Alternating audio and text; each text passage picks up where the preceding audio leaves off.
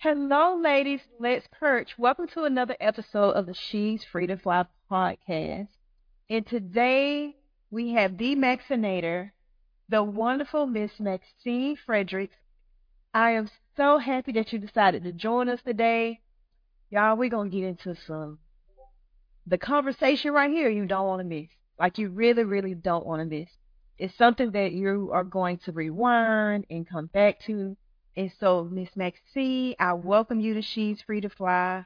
I am so blessed and so thankful that you decided to join me here at Pretty Pert and should say hello to the people, man. Well, hello, audience, and I am delighted to be here. And so, one of the things that you said to me earlier was that I asked you a question, why, and you said, why not? Right. So, why not would I not be here? Because we are free to fly. We are free to fly. And we're going to fly so many places. And you're such a delightful person. I met you probably about 11 years ago, and I was motivated by you. I loved your story, and you just have such a warm, authentic personality. So I'm delighted that you invited me. I had no idea that this was going to happen, and so I'm glad I got the opportunity, and just want to be able to share with everybody. All right. Well, we're going to learn about the journey of becoming the vaccinator and how we can maximize on our own lives. So let's get it started. People think you fall off, but it's just falling back. And God, He's so amazing because we just have to be patient. He knows what He's doing, and we have to just kind of wait on Him and allow Him to do it in His way. And we try to do it in our own way, and it doesn't work that way. There's a time to be quiet. There's a time to be quiet. There's a time for everything. And being quiet. Stop giving people timelines, because the time you give them just might not be God's timeline. Yeah, and we never really know what goes on and what's going on in somebody's life. Like we're always assuming from our perspective, Right? But we don't know what's actually going on in their lives. You just don't. So I'll tell you, I have this friend, and she just kind of fell off. Mm-hmm. She fell into some hard times. She fell off, and I'm always feeling like, because she was my friend, she is my friend. This is just not the time in the season for us to be together. Mm-hmm. So I need to let that go, and let God work it out, because He's going to work it out. Because time nor space changes the relationship between mutual real friends. It definitely. Nor space, I'll tell people that. Yeah. I can love anybody from a distance the same way I love them seems right next to me. Exactly. Now that's for real. Exactly. And when you're loving them from a distance, that means that you are praying for them. That means that you are, like you don't allow your heart to go in a different direction. Just let your heart continue to keep going the way it's supposed to go. And not that it's easy, but you're beautiful. I'm just sitting here looking at you and like, look at you, Tony. You're just beautiful. You're glowing. You are glowing. Shining your light on. Thank you, Lord, for shining your light on us. Thank you, Father. Thank you. And I'm driving here like I'm thinking like, okay. And, all these things that I should not have been thinking about. And then I started, because I read this prayer, and it was, I thank you, Lord, that when I found you, I found love. Help me to seek you daily, to wait patiently for you, and to listen. It just said listen, but I add the obey part in it, to your instructions. And I just kept seeing it over and over. It's like, don't even think about what's going to happen. And, I mean, it just changed my whole persona. It was like, it was just food for my soul that I needed before I got here. That's it. That's it. I was just having a conversation about what's your artist. It's not that. It's what does God give you to give. I just started saying that. It was like, so how can I love my husband? Yeah. Like, he's going through some challenges, some health challenges, but how can I love him? How can I love my girlfriend that's going through cancer? How can I love all of these things? And they start going down the line and this. And how can I bring something to this conversation today? Just bring it low. You, to me, are the epitome of self-love, pushing through, perseverance, and giving it all you got while you got it. Okay, Lord, help me to be that. Help me be that. Those are great. That's a great things to hear from somebody. And to be that is not that you are all that. Even if I said it for me, I'm not all that all the time. Mm-hmm. But to show up and give it your best self. That's a great compliment. Thank you. I receive that, and I receive it from the bottom of my heart, and it's just going to propel me to move forward and be in that and be that. So thank you. Yes. Thank you. I mean, God knows what you need when you need it, and I needed that. Something that you said earlier that just like it just stirred my soul, and it resonated so much because I see that as a people that we're moving toward being economically and mentally free. Mm-hmm. And that, like I just long to see the day when we get it together, and it's coming, that we are doing the things that were meant for us to do because we're no longer in bondage. We're just freeing ourselves. I have friends that are still kind of bound, but that's just where they're supposed to be. But I just see so many of our young people just coming out and just doing those things that so many people fought for us to be able to do. Right. And not just on a scale here in America. I see that it's happening, like all over the world. And I see that I truly understand now the roots of being from Africa, and the importance of the richness and all the blessings that God gave us there, and that's where we started, and that's where He started us. That's where the world started, really. And He's just slowly but surely just opening our eyes and opening our hearts to be able to accept what He has for us and to be able to use it fruitfully, forgetting about the past, but moving forward to the future so that everybody benefits. Right. Just do it because we can do it. Oh, absolutely. And it doesn't take what we thought that it takes. No. And it's not the things that do it. No. It's not. It's all in here. It's the love. It's the love. Yeah. And connecting with love and meeting different types of love and the exchange of love. Right. And I remember, so you stay in St. Thomas on? Yeah, I'm going back next week. So how often do you go back and forth, and how does that work? And I ask because my ultimate goal, I don't know why I say Costa Rica right now. God might have something else planned, but I won't stay here permanently. I hear you. Forever. Right. I won't. I wasn't meant to. Yeah. So that's why I can. Okay. I only, the reason, well, I try to stay there as much as I can. It is, I'll have to show you pictures, but when I wake up in the morning, I'm looking at the ocean, and there's a peace there.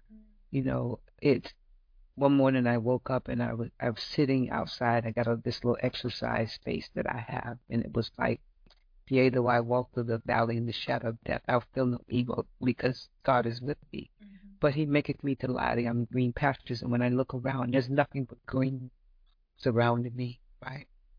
And then He leads me beside still water, and then there's the ocean. The ocean goes so far from where I'm sitting that the ocean and the sky meet. And I could have never ever imagined God having me there, blessing me to be there and to have this experience. Right. I think about being a kid and growing up and then going through the things that I've gone through. That never was a vision for me. And as a matter of fact, I was in St. Thomas doing Irma, not Maria, but I was there by myself. during Irma. The house got pretty much totally destroyed. I was in the house by myself, and laying there on this couch, and God is, like I didn't have any fear. God was just protecting me. And at one point, I wanted to get up and go to one of the apartments, and the door wouldn't open. You just stay still. And so I went back and I got on the couch. I mean, all my stuff was just because we had a master bedroom, but the master bedroom had an upstairs and a downstairs. The downstairs was like a space like this that we just used for rec and for office space. And when the roof went, and the water just came and it was just coming down. It's all around me. Things were moving. I had my little personal things there on the couch. That was all I had, and myself, and a cover to keep, kind of warm. And I woke up the next morning. I mean, I tried to get up and get out because I wanted to go to the other space because I thought it would have been safer. The door would not open. I get up the next morning after the hurricane is past, the door opened. But I wasn't supposed to go because there was so much flying debris, so many projectiles, and that was a protection. And also the apartment, the ceiling that come down in the other apartment. The only place I would have been safe was in the bathroom, and I didn't even know if, that would have been safe. But that was the day before I was getting ready to put the house on rental.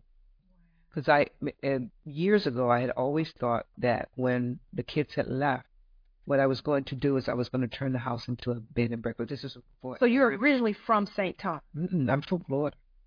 Okay. From Florida. In 1975, I was in really a very abusive marriage. Okay. And I bought a one-way ticket, and I had 3 kids at that time. I had bought a one-way ticket with the intention that I was going to take the 3 kids. My husband actually took the youngest kid, which was a 9-month-old son. Oh. And so I knew that I had to go. And God just gave me a peace. It's like, it's going to be all right. You'll get your son back. You just need to go. So I picked up the 2 kids and bought a one-way ticket and moved to St. Thomas. I didn't know anywhere about it. I had never been there before. I had absolutely no idea where I was going to do, what was going to happen. But that's what I did. Wow. And I just started, God just guided me and, helped me to start life. But I always had in my mind that, like I wanted to build this house and then I was going to make it a vacation village. This was before Airbnb ever came to be. And he just orchestrated it in a way which I thought I was going to be like in my little white shorts and pants going to the airport, picking up my guests and back home and fixing breakfast. And that wasn't his plan either. He provided me with a property manager. I paid this guy over a year and didn't have one guest. Wow. I don't even know how. I don't know where the money came from. I have no clue. Before I had my very first guest. And the house was, it was in disarray. Right. We had to pretty much reconstruct it from top to bottom. A brand new roof. Every piece of tile had to come out. It is possible. Thank you. It is possible. It is possible for me to build a home somewhere else. Oh, absolutely. It is possible. Absolutely. And I have lots of friends that go back and forth. That live in the Virgin Islands, go back and forth to Costa Rica. It's one of the places I want to go to. Okay. Yeah. Awesome. But yeah. That was it. When I tell you it's possible, it's possible. Then the house that I built, my husband and I built, is the house that I drew when I was a kid, that I walked around with in my bag and my purse for years. Maxine the manifester. Yeah, that's what I'm saying. Next.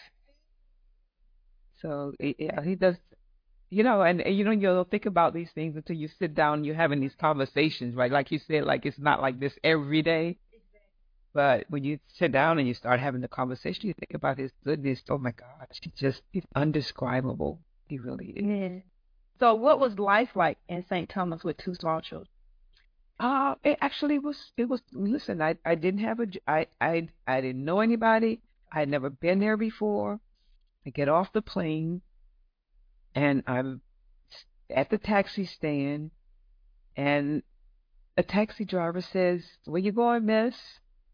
I don't know. I said, I bought a one-way ticket. I have my kids.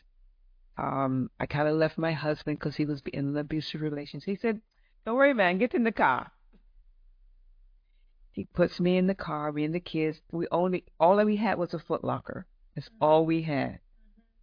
And we had like my son's a 9 month old. We had his Pampers. Okay. Because you were gonna bring, because I was gonna bring him, right? Yeah, right. And it's funny because we used to sit down and smell the Pampers and just like, cry and think about it. So he takes me to this guest house, and he tells the lady at the guest house. He starts to tell the story, and I start telling my story. And she said, "No worry, don't worry. Wait a minute." She gets on the phone, and she calls her cousin, and she tells her cousin that I needed a babysitter. This was on a Sunday night. Okay. She says, I need a babysitter, and she was going to bring me the next day to her. And cousin said, okay. I mean, we went to bed. We got up the next morning. She took me to her cousin's place. So now I have a babysitter. Not only have a babysitter, I have two babysitters because she had a cousin. Then they lived together in this space. Right. And so I had a babysitter for the kids because I had to figure out how I'm gonna get a job, how I'm gonna get, And so the kids and I left there. This is a Monday morning, and then I went to the unemployment office. So there's a park across the street from the unemployment office, and I sent the kids in there. I gave them a talk. Don't talk to nobody. Don't go anywhere. Now at this time in 1975, St. Thomas was like it was probably in 1950 here. I want to be quiet, so I sit the kids in the park. I go over to the unemployment office. Nobody but me and the lady who was running the unemployment office. And so I sit down and I tell her my story, and I tell them, I said, I got two kids. They're over in the park. I left them over there. And I can always, in my mind, I always see her when I told her my story. It looked like she was in slow motion. She turned around. She had this red pocketbook. And she picks up the pocketbook. I could just see her in slow motion. And she picks up, she put on her arm, and she said, let's go. She gets up. We get the kids from the park. We get in her car. She drives me up this place called Bluebeard's Hill, to this hotel. So we go in the hotel, and she goes to the general manager's office, and she is talking to his administrative assistant. And she tells her my story. And as she begins to tell her my story, the woman said, no, wait a minute. She said, come, let's go. So we now go to the reservation office. There's a black girl who's running the reservation office. She was from D.C. She had just moved to St. Thomas herself, too. And she says, oh, you have to give her this job. She said, we need her, and she needs this job. And she, so they tell the whole story. And then after that, now I got a babysitter. I got a job. Because my initial plan was I was going to teach. But when I got there, the teachers were on strike. So what am I going to do now? So you were a teacher before? Yes. Yes, I was already a teacher. Phys ed. Okay. Yeah. All right. Life is coming together. I get it. So you were teaching physical. Okay. Yeah, I was teaching in Florida. I taught in Florida in different places. But when I left Tampa, I was teaching. Okay. All right. So my thing was when I got there, life's going to be okay because I'm going to get this teaching job. But I didn't get it because the teachers were on strike. Okay. So what do you do? Right. So that's why I was in unemployment. Okay. And so now I got a babysitter. Now I have a job. Not only do I have a job, but I didn't have to work, and I didn't really have any money. I think I had $500. And for 25 cents, and 25 cents was just the tip. I could eat lunch at the hotel every day. Right. And so we get back in the car, and we're going back down the hill, and I'm thinking she's going to drop me, but then she takes me to this apartment complex building. So she goes in the apartment complex. The apartment complex was situated so that there was a fabric store below, and the apartments were up above it. So you would go through this little gate, go up the stairs, and go to the apartments. Okay. And so she's talking to the guy there, and she's telling him my story. And he says, oh, no worry. We got an apartment right here upstairs. This is before 5 o'clock. And how your spirit goes. I didn't even have to speak for myself. You see, I'm in sheer amazement. I'm like, to anybody who's listening and can't see, I am just in sheer shock and amazement. And I'm in awe of God's power and your obedience and your perseverance and your presence, because you have to have a certain presence and a certain energy for people to receive you and want to help you. Right. That is necessary. And I come from a praying mother. Can I tell you a praying mother? I come from a praying. I mean, I'm praying 2 o'clock in the morning, 3 o'clock in the morning, on her knees, not getting up. So, I mean, praying to she had a plastic bottle that she had cut the top off where she would, and when that's the kind of mother that I grew up with. I mean, we lived in a neighborhood. We live in a neighborhood where you could walk up the steps and walk right into her house. She'd never locked her door. She never walked her door. Nobody ever in the neighborhood would even think about coming in the house, because if they came in the house, all she would do is say, "Let's pray." Because everybody came in the house, you had to pray. Everybody. So she released me back to God to let him do his work. Let him show me what kind of work he can actually do in your life. That's right. I tell people, my baby does not belong to me. She belongs to God. I gave her to God a long time ago. Yeah. I was worrying about my son last night. I was like, "What you worried about him for? You already prayed. You prayed for him before he even got here." Lord, catch him when they fall. There you go. Just catch them. Yeah. They're going to be all right. And so now, 5 o'clock, I got a babysitter for my kids. And if I go to work, day. I got there Sunday. This is Monday before 5 o'clock. I have a job. A babysitter. 2 babysitters. Yes. And an apartment. They don't have no furniture in it, but that's okay. Because in our little Foot Locker, we had blankets, and that's what we slept on. We were fine because we were safe. We weren't in an environment where it was cold. The weather was beautiful. And I would get up in the morning, drop the kids at the babysitter, because I hadn't gotten them in school yet. Drop them at the babysitter, and I could walk to work. It was like a 15-minute walk up a hill. And when I tell you, it was I could smell every smell, all of the nature. Everything was green, bougainvilleas, hibiscus, just walking up that hill. I walk up there every day, walk back down every day. I would wash my clothes that I had on, because I probably only had like 2 or 3 outfits. I would wash them every night, hang them out on the porch, let them get dry, wear them the next day, And I was so happy. And you were at peace. I was at peace. I no longer had I have to worry about my back. No longer did I have to worry about the beatings. Like it was like this was heaven, and it really is heaven. When you live like that, it's heaven. Yeah. So I finally, eventually got the kids in school, and the husband and wife that owned the fabric store, when the kids got out of school, they would go to the fabric store and they babysit my kids every afternoon for over like 2 years. They would make them get their homework done. They were in like a safe environment. I mean, to this day, whenever, and they just like, "Where are the kids? What's going on?" Right? They were part of their family. Yeah. And they kept those kids, and it was just unreal. It's unbelievable what God can do. And like they don't, like sometimes when you have to wait, you're not waiting because he doesn't have a plan for you. Right. It's not what he has ready for you at that moment. Because if he could do all of that in one day, what can he not do? And so the lady who got me the job, I got to register that, because I need to go back to that. If God can do all of that in one day, if God can provide housing, safety, support, financial in one day, what can he not do? Yeah. Okay. And then the lady who took me there, her name was Angie.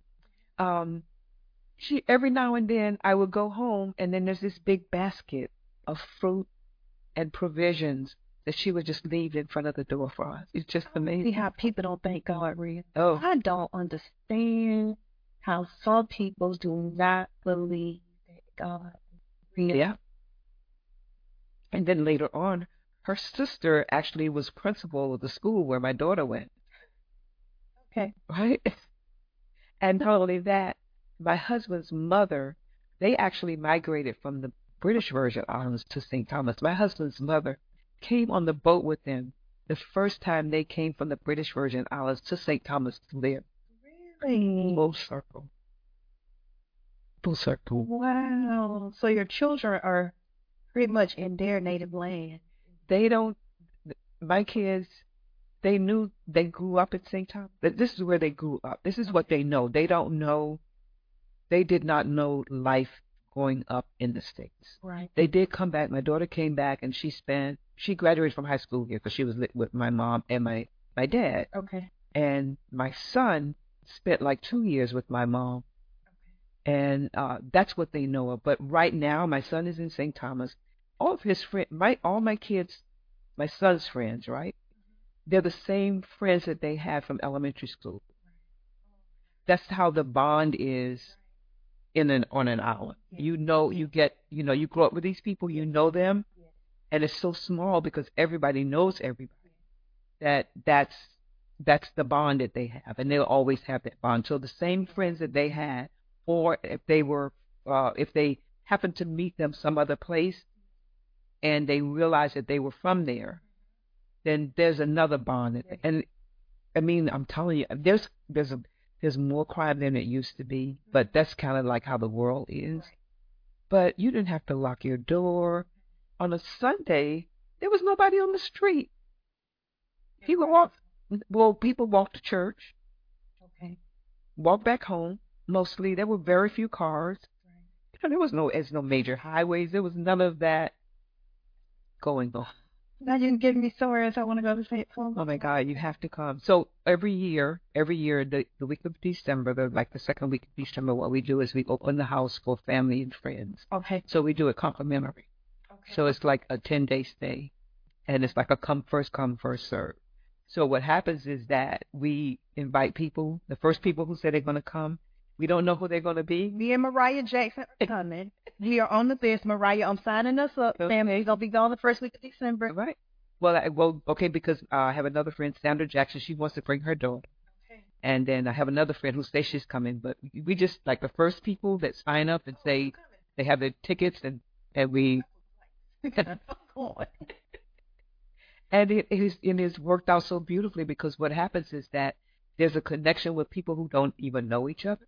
Right. And the most craziest things happen. My girlfriend Tanera, she taught me one of my greatest lessons about meeting people, setting a table, and coming to a table, or deciding not to go to a table. And that is, everybody who's supposed to be at the table will be at the table. They're at the table. Everybody's supposed to be at the table. One of her greatest lessons. Yeah. But, I mean, it's our way of, like, giving back, because I had no idea that I would have been blessed to have this space. Wow. Not in my wildest dreams. And I always said that I wanted to give back to everything that God gave me. I want to make sure that I give back. You're taking me to some full circle moments. Okay. I remember being a little girl, and my brother's father was in the military. And so we stayed in Columbus, Fort Dix, the base, and stuff like that. And so the military families would be close and stuff. And I remember there was a Hispanic lady and her children, and I couldn't have been no more than, my brother wasn't even born, so I'm going to say maybe 5 or 6. And like, this is literally one of my earliest memories. There was a lady who came and lived with us, and her name was Angie. Oh, okay. Her name was Angie. Wow. And since then, like, my mother has always allowed people to come and stay. When I was growing up, people always came and stayed in my mother's house and stuff. Even since I've been in this house, there have probably been about 10 people who have come to live in this house. Wow. During some part of their life. Yeah. Because that's what we know. That's community, that's love, that is, especially like if one of my daughter's friends come, baby, this is home. You're fine here. Yeah. This is a safe place. Yes. this is a safe place, and I always want people to feel safe Yes. because I know what it feels like to not feel safe. Yes. You know? I hear you. I know what it feels like to not feel safe. I know what it feels like to not know if my mother's going to live the next day. Like, I know what that feels like. So, if anything, I believe in love and safety. And so what happens usually during that 10-day period is it's usually my birthday. So I always get a chance to celebrate my birthday, and we we invite our local friends from the island to come and have spend that time with us. And it's so funny because people, they go out and shop, like they kind of buy their own little stuff, and then the next thing you know, everybody's fixing food for everybody else. So we have a main house and we have an apartment, and then we have the space where I told you that the hurricane messed up. I made that into an apartment for just my husband and I. Actually, there have been times when there were four of us in there. It's probably the size of this room. It's probably not even bigger than this room, right? But we fit in there. My son was just there last night, and it's just that's just how I've always wanted it to be, because I didn't grow up with a family.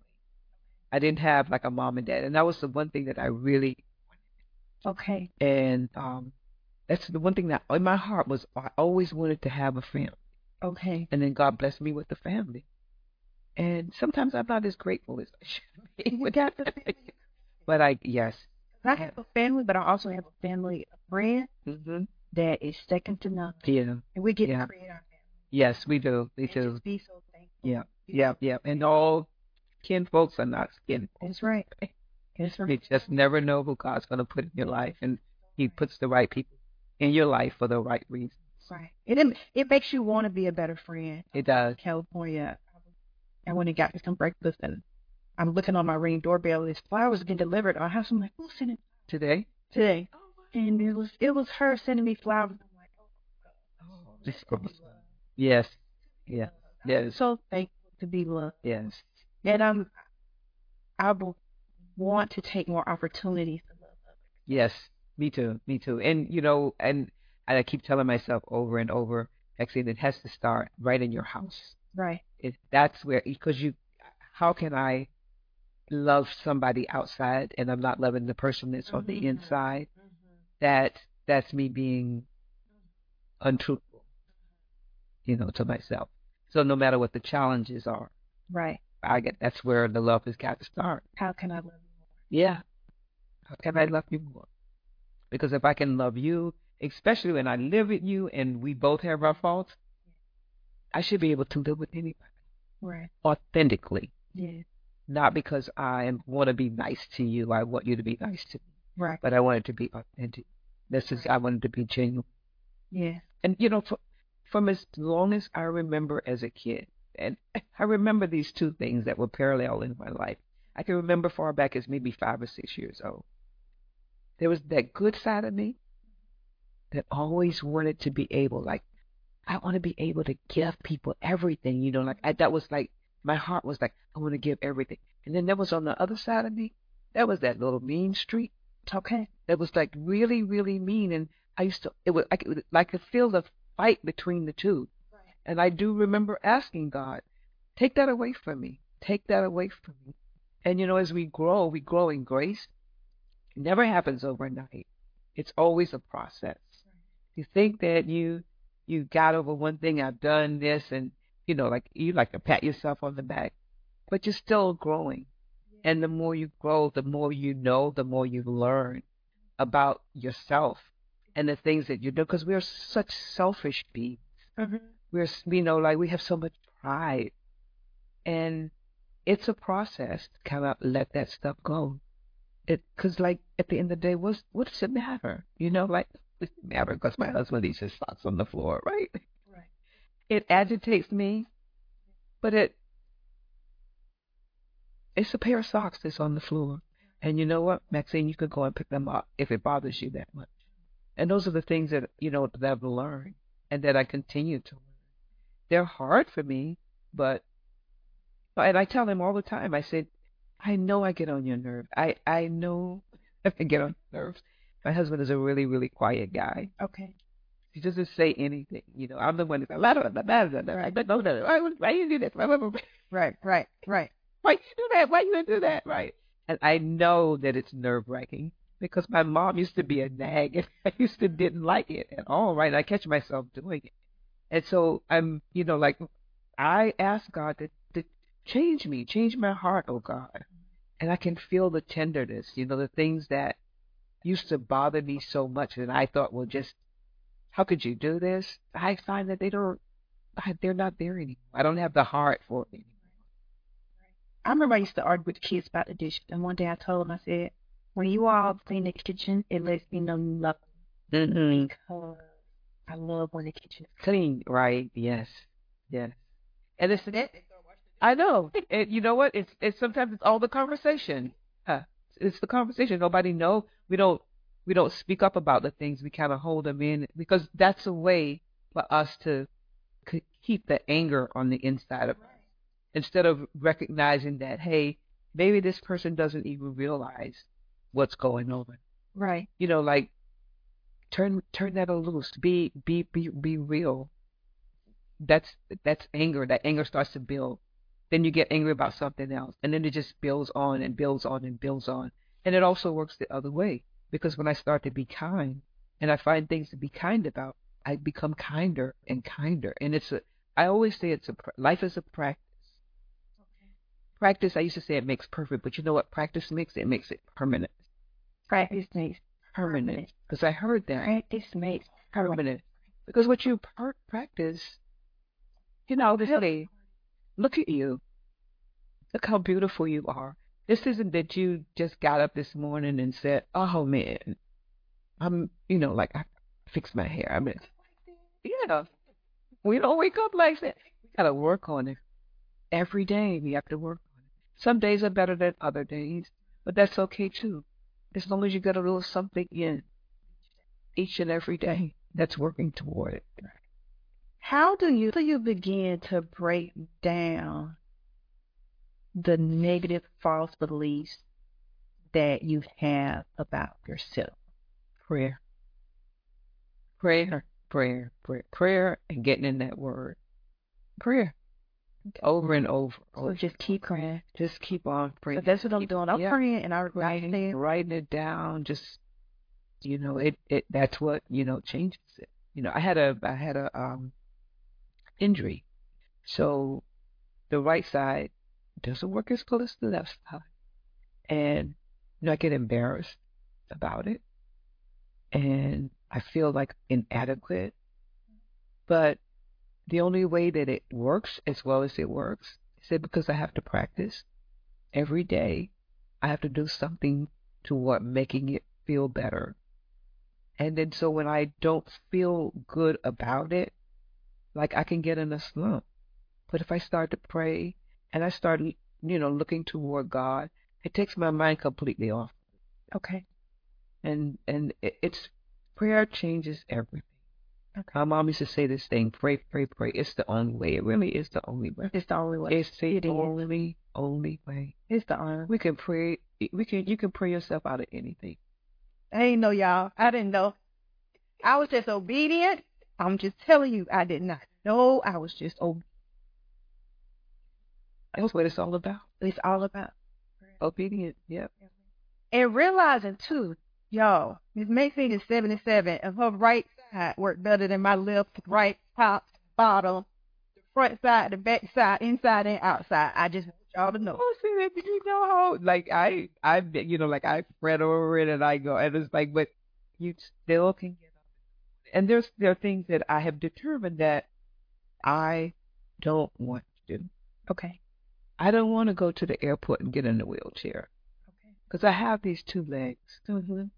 And I can, when they first call for babies and people who need a little bit more time, I just take my time and I get up and I go. So I don't have to really wait in line. That's okay. God, He makes a way for everything. I don't have to have a cane. I don't want to have a cane. Okay. Because I didn't come here with a cane. Right. So why should I leave here with a cane? I came here flat on my back. I had to figure out how to roll over. Mm-hmm. I had to figure out how to get on my knees. get from my knees to my feet. Look how many times I fell. But I didn't give up. I kept on. If I didn't keep on, if I had not kept on going, you would be looking at me, crawling on the floor, thinking like, what is wrong with her? So like I came, that's why I'm going back. But I'm going to continue to fight because he's given me, he's given me, he gives us the strength to do any and everything that we need to do and everything that we want to do. We have the strength for it. My God. So like every day you just get up and you keep on going. I mean, there's meaning, I've gone through periods in my life where I didn't want to do nothing, where I just wanted to give up. Oh my God. But I don't want to give up. I know But it brings you back. And there's seasons of that. Yes. There's seasons where you absolutely. Sometimes you just don't want to. But the other thing I recognize is when those seasons come and pass, it's because you're ready to hit something else. Yeah. You really get ready to hit something else. Yes. And you think, even with this podcast, I thought it was gonna do this. And I was on here. I was really like nice and smooth. And I realized I knew where I was going here. And I knew what's coming. Right. But I had to do that. Yes. And I did that. And that's not good. Everybody can't handle that. Yeah. Now, I'm not one to really be concerned about what everybody else can't handle, but just saying. Yeah. I mean, if you're going to suffer, how can you have to go through the suffering in order to be able to know what it feels like when you get to the other side. Yes. So you gotta know, like, hey, I had to pick up. I didn't want to pick up and leave, like I wanted to stay there and have a marriage, but this man was in the process of thinking about killing me. And as much as it hurt me, look how much it helped. Right. The worst things in my life created the best. Best things, absolutely. Yes. For all of us. Yes. I mean, I'm sure when your husband passed, that must have been like, I can't even imagine. Oh, man. That definitely created the best for me. I can't imagine. All that definitely created it. Yeah. And look at the smile that you have on your face now when you say it, like, you probably went through months and years of depression and hurt. And I remember your story. I remember you sharing your story. God is so amazing. He is. All I can say is just God is so amazing. And I think because he's given me a mind that I remember people's stories. I love stories. Okay. And I love sharing stories. And I love talking about people's testimonies. Right. Because to me, it brings life to me. Yes. Especially when I can share your story to somebody else. It brings life. Because that's what they're for. Yes, they are. God did not give me my experience just for me. No, He did. He didn't give you your experience just for you. He did. He gave them so that we can have conversations to help one another. Exactly. That this is not like I tell everybody there. The world is waiting for your story. When are you going to share it? So we have to shift gears. Yes. Because you still have to show us how you got into fitness and bodybuilding and what you have done with your body and what the body is possible of doing and what can we be doing in our 40s and our 50s to preserve our body. The truth is, we already know. Okay. So I was mentoring some young girls. The youngest was probably about 5, 6, 5, all the way up to 18. And so we were sitting down, we were having a conversation, and the 5-year-old says, I eat too much, and I eat too much sweet stuff, and I know I eat too much, and it does not make me feel good. 5 years old. Every one of us, we already know. Well, this about what we know. My grandma would say. Like that. Always been athletic, and I didn't know it. From a really young girl. And then that's God's gift to me. Okay. I was always athletic. I didn't know that I was athletic. I didn't know what that was. At 5 years old, I had a basketball And I used to sneak on the playground because it was off limits on Sunday, and I couldn't play during the week because the big boys were on and they would shoo me off. So Sunday was the day that I would take my basketball, go on the court. It was prohibited because we had an officer. He was a Cuban guy. His name was Mandy in our neighborhood. If you caught you on the basketball court, oh man, I don't know what you do, but everybody was scared. You know, I didn't. But I wanted to play basketball, and so I would take my basketball. It would be hot as I don't know what, and I would be out there just shooting. So one Sunday, out of the side of my eye, I see Manny driving slowly up to the basketball court. I picked up my ball, and I started to run, and he started to chase me. And I ran. We lived in, there were old barracks, but they allowed black people to rent the barracks out. Okay.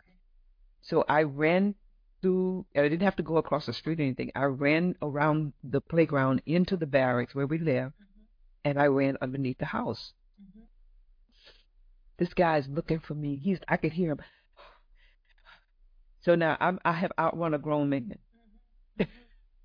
So I stay under that house for about an hour because he's asking neighbors. I could hear him like, you, right. He never found me. That's when I realized that, like there was something going on there, but I didn't know exactly what it was. Right. And so I started playing basketball, then I played tennis, and then I went to school with the intention that I was going to be a doctor. Okay. And like after my second year, I realized this is not really what I wanted to do because I was spending all of my time in the gym. I went to FAMU, and at that time, Jake Gaither, who was like the winningest football coach in the nation, I worked for him and his assistant coach, who was Pete Griffin. Okay. And so I was home. I was comfortable there. And so that's where I spent all my time. Like I would get bicycles and ride. I would just be by myself, and I would just, like work out. And I tried to get all my friends to go work out, and they were like, doing that. But that was not their journey. That was my journey. And that was God's gift. And so I really had no intentions of actually going into bodybuilding. Okay. At all. And I'm here in Atlanta. I came here in 2001 for a 30-day deployment because I worked for the federal government. Okay. And of course, that lasted until 2016 when I retired, right? And everywhere I go, I would always go to the gym, just go to the gym and just will be working out. And I was at the gym, and this older guy, at that time, he was like 75. Okay. But he was still competing. He was in good shape. He's an older white guy, right?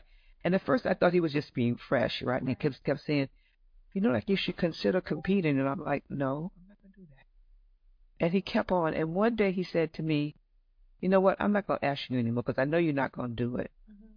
But this is something that you really should consider to do. But I know you ain't going to do it. And when he walked away, I thought to myself, who does he think he's talking to? Right. I'm going to show him. And the next day I went and I got a trainer.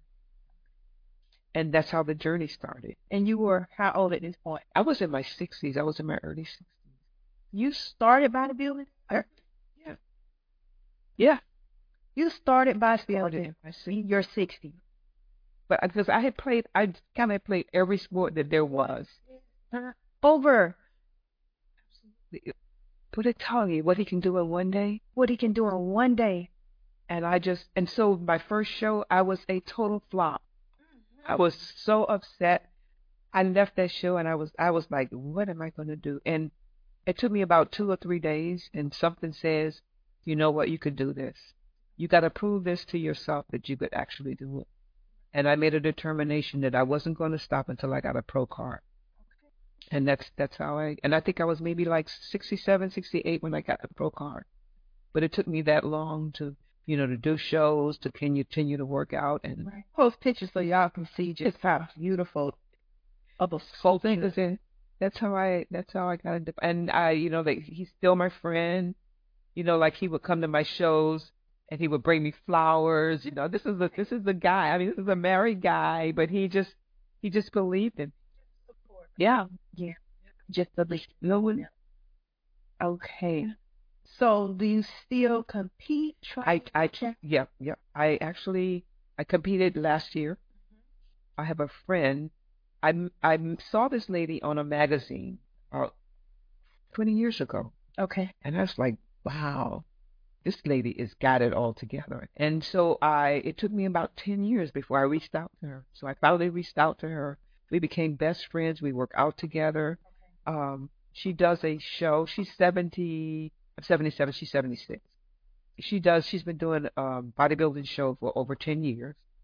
And so I try to do that show every year. I don't think I'm going to do it this year. And the reason it being because I have not invested in eating like I should be eating and working out because I just kind of like been back and forth here. But usually I'll just get in the zone. Last year I was determined I was going to do the show. I did the show, had a great time. I'll probably go to her show this year and support her, but I probably won't do it this year because I'm not ready. Mentally I'm not ready to get it done. But I work out. Like I tell you, I have that injury. I have to get up my 8 wakes me up every morning and says, "You gotta work it out. You gotta do this.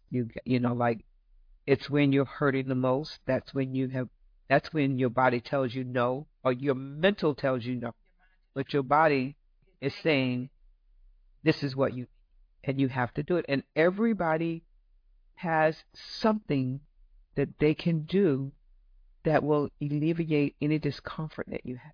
And you know what it is. Okay. It's just a matter of doing it. Like, do you do it? Okay. I'm not running, and I want to run. That's the gift that I'm asking God, that I'll be able to walk, run, skip, hop, jump, slide, squat, leap, and do all those things that I've done in the past, as well as, to continue to maintain my body. So, Miss Maxine, Yeah. I asked you what are those things we need to do, and you said we already know. Yeah. Can you tell me 7 things we already know? We know that the things that we eat that don't make us feel good. We know the things that we eat that don't make us feel good. Yes. Okay. We know that. And so we need to eliminate them. And by eliminating does not mean that you can't have that thing. There is a substitute that you can have that's just as good. Yes, ma'am. Find the substitute. Yes. Okay. Because dairy is not good for me, but coconut is. So there's coconut milk, there's coconut water. Mm-hmm. Okay. I don't digest beef. I know that I've learned that a long time ago. So I knew I had to let it go. I mean, I would love to have a great hamburger. Right now I don't crave one anymore, but there were times when I thought the hamburger was the best thing or hot dog was the best. I eat a hot dog and I feel like something's just bubble plastic up. So Mariah has not been able to eat a hot dog since a little girl. Yeah. Yeah. So those are the things, the changes that we make. There are certain vegetables do well for me. I don't eat corn. I try not to eat corn. Because when I eat corn, it comes out just like it goes in.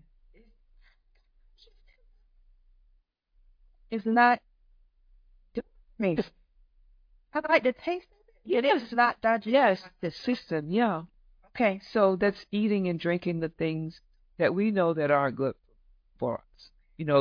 And what most people do is they will defy it and not be obedient. That's not being obedient to your body. Right. And you just go ahead and you do. Yes, ma'am. Okay.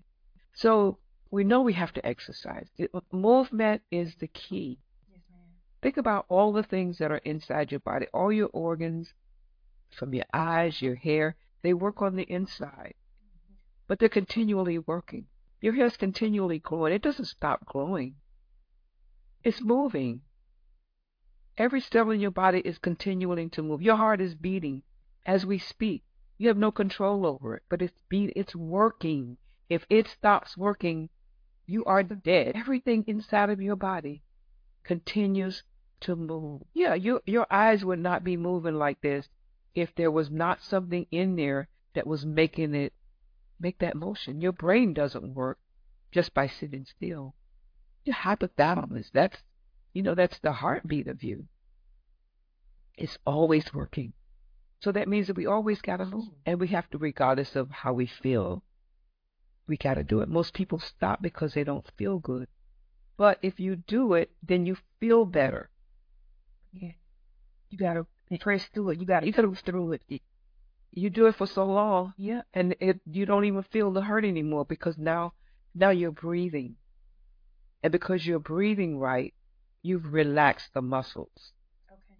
You've relaxed all the nerves. Everything is just, it's coming to that calm place where it's supposed to be. Okay. All of the time. Okay. All right. Okay. So, mainly, what we eating and our movement, okay? And then our mental state of being, like, what are you thinking about? What are we processing? What are like, our minds never, when do you not think about something? And yeah, all of us. Always. But are we controlling that? How do we control? We have the control over it. Are we controlling about what we're thinking? Sometimes, like if I have a negative emotional shift, I will, okay, what was the thing that shifted my emotions, and get very conscious about it so I can release it and move forward, because I don't like having negative emotions. And what does that do for you? It resets me and it brings me back to my place. And we have to reset every thought. Remember, we want to make every thought a prayer. Think about making every thought a prayer. You're not going to be, we're human, so we're never going to be 100% there. But every thought should be a prayer. If every thought was a prayer, what would our mental state be? What would we think about our neighbors? What would we think about somebody if they cut us off in the street? What would we think about somebody that we look at and we make an assumption that who they are and they're not about? If it was a prayer. God, I know. And we're all guilty, but it goes back to practice makes permanent. You do these things over and over and over. I mean, we spend our whole day. If we spend our whole day eating the things that we should be eating, drinking what we should be drinking, right? Making our thoughts prayers. Making sure we've got that movement in every day. And just being grateful. If it's so, because Thanksgiving, it's so simple. It's nothing complicated.